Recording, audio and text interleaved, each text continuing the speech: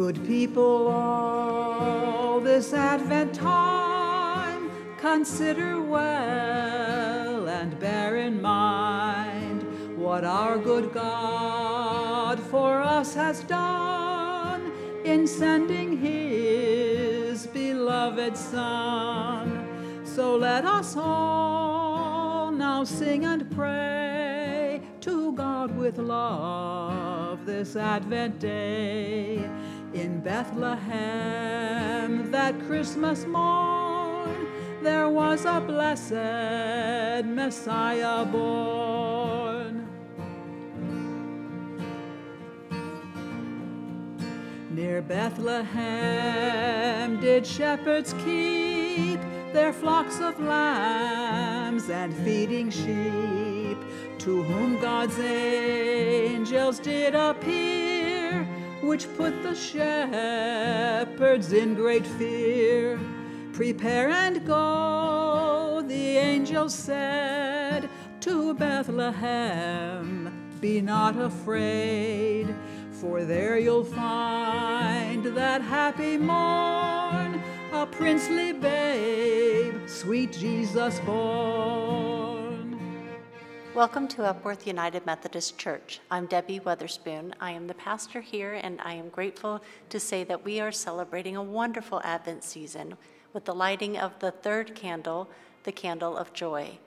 We celebrated Mary's encounter with her cousin Elizabeth when she said those words that we now think of as her Magnificat, words of hope that come with the birth of Jesus Christ, the idea of restoration and a new beginning. We hope that you are having a blessed Advent season and that we may continue to worship together.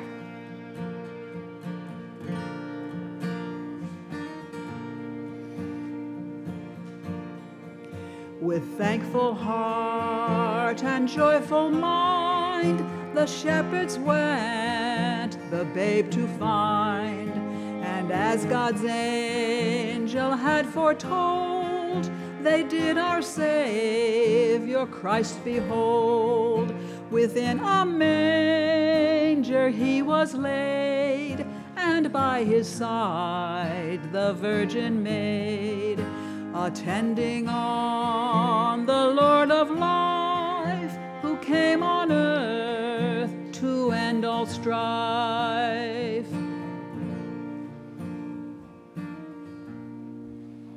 Good people all, this Advent time, consider well and bear in mind what our good God for us has done in sending his beloved Son.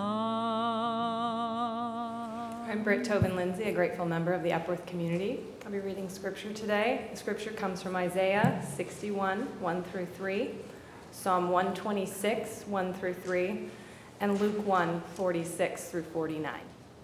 The Spirit of the Lord God is upon me, because the Lord has anointed me.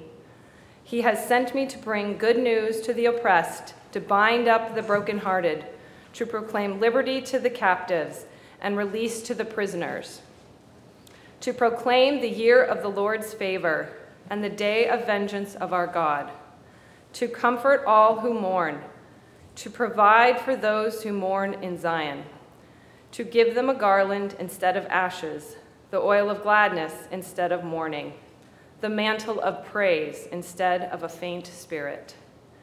They will be called oaks of righteousness, the planting of the Lord to display his glory.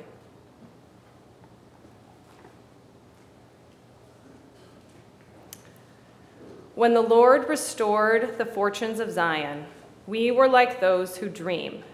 Then our mouth was filled with laughter, and our tongue with shouts of joy. Then it was said among the nations, the Lord has done great things for them. The Lord has done great things for us, and we rejoiced.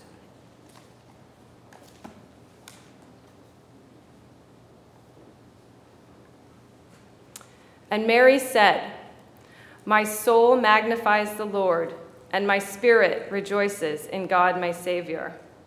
For he has looked with favor on the lowliness of his servant. Surely from now on all generations will call me blessed. For the mighty one has done great things for me, and holy is his name. The word of the Lord. My soul cries out with a joyful shout that the God of my heart is great. And my spirit sings of the wondrous things that you bring to the ones who wait. You fixed your sight on your servant's plight, and my weakness you did not spurn. So from east to west shall my name be blessed, could the world be about to turn.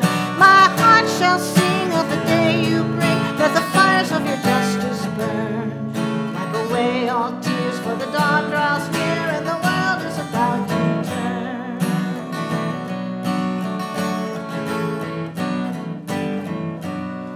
Though I am small, my God, my all, you work great things in me, and your mercy will last from the depths of the past to the end of the age to be. Your very name puts the proud to shame, and to those who would for you yearn, you will show your might, put the strong to flight, for the world is about to turn. My heart shall sing of the day you bring, let the fires of your justice burn.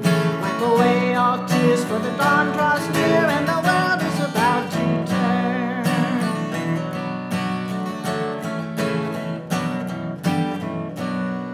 From the halls of power to the fortress tower, not a stone will be left on stone. Let the king beware of your justice tears every tyrant to his throne. The hungry poor shall eat no more, for the food they can never earn. There are tables spread, every mouth be fed, for the world is about to turn. My heart shall sing of the day you bring, let the fires of your justice burn. Wipe away all tears, for the dawn draws near, and the world is about to turn.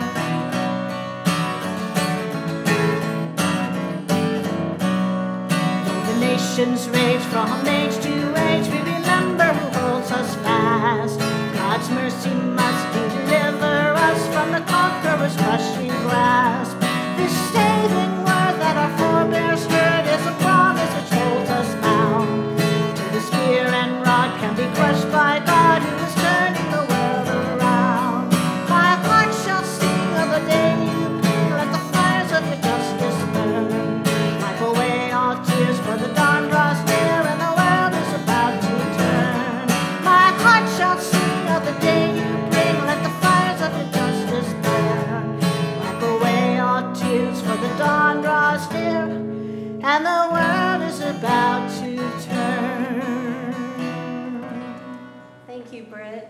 You know, I was been thinking about people like you, Brit. Parents. Parents with kids still at home. Are you okay? How you doing? I mean, what a season is this, right? How's the balance of getting everything perfect for Christmas, going to all the extra things, the concerts, events? Anybody remember all of those? Those of us whose kids have grown and flown? Yes? All right, so you're praying for them too, right? So I hope that you're doing okay with the juggling of all these things for those of you who find that your life is a little extra these days.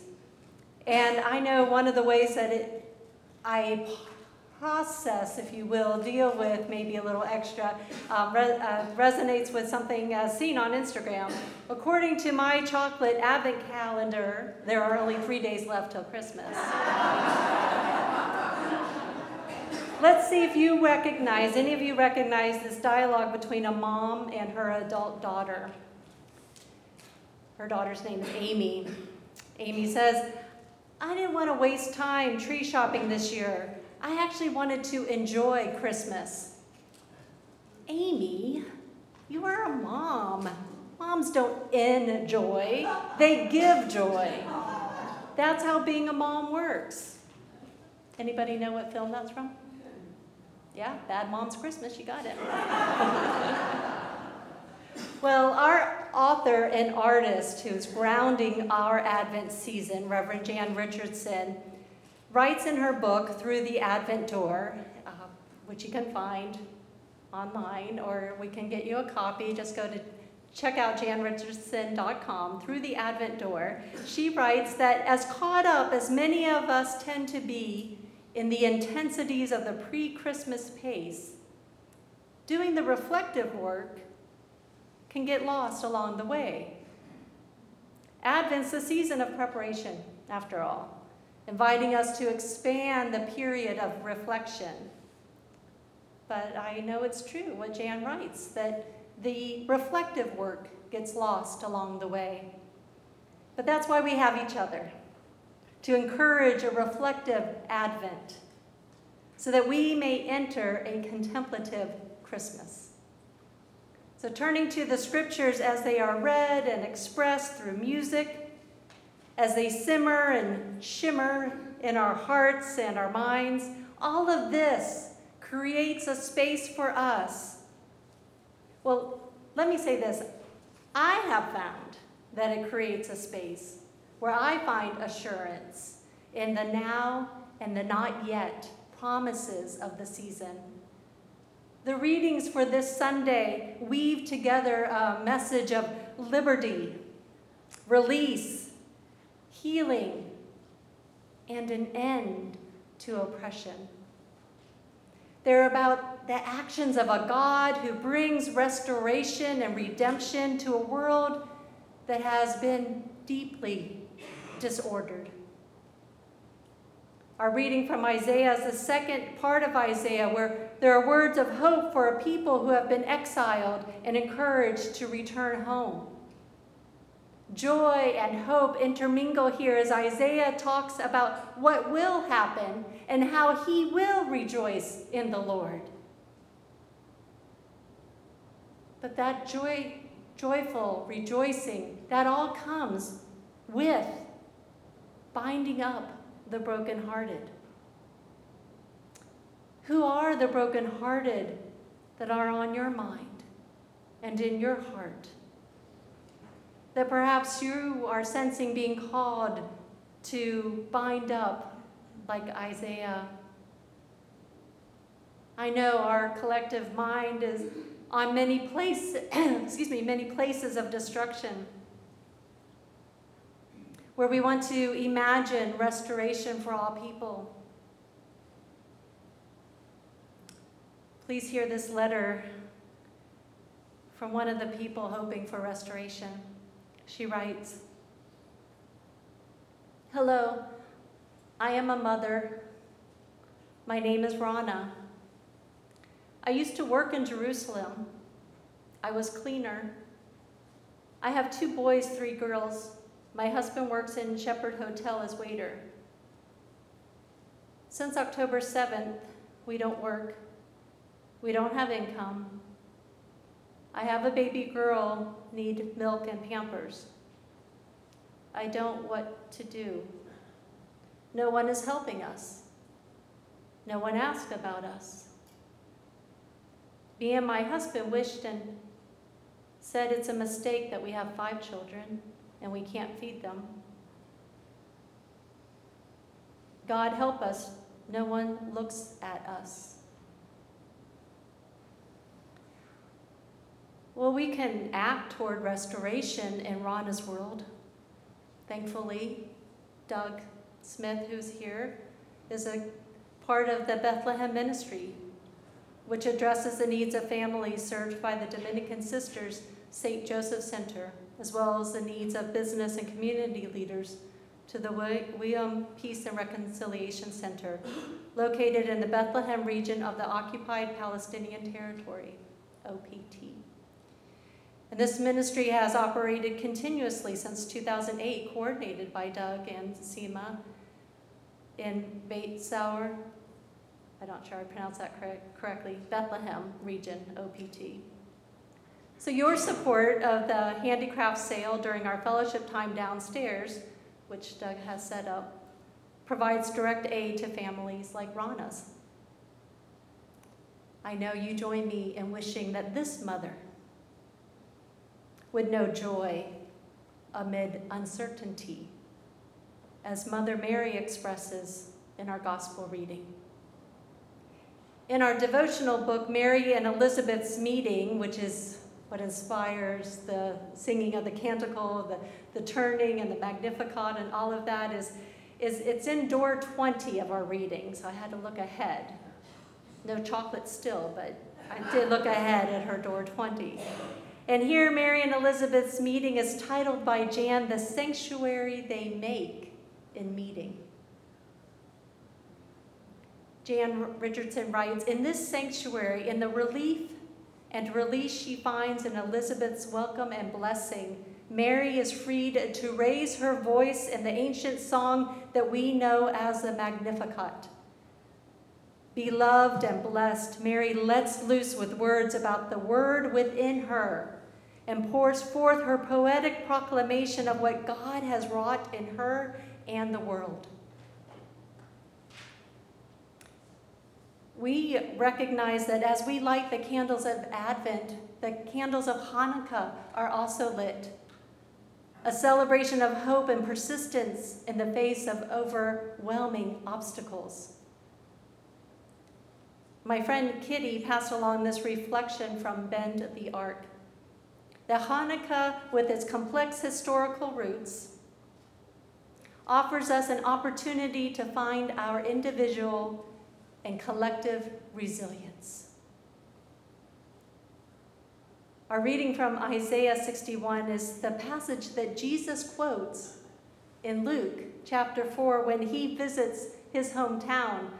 When he got up to speak in the synagogue, he opened the scroll to this passage from Isaiah, and after reading it, he told his hearers that on this day, the scripture had been fulfilled. So we are invited to know this to be true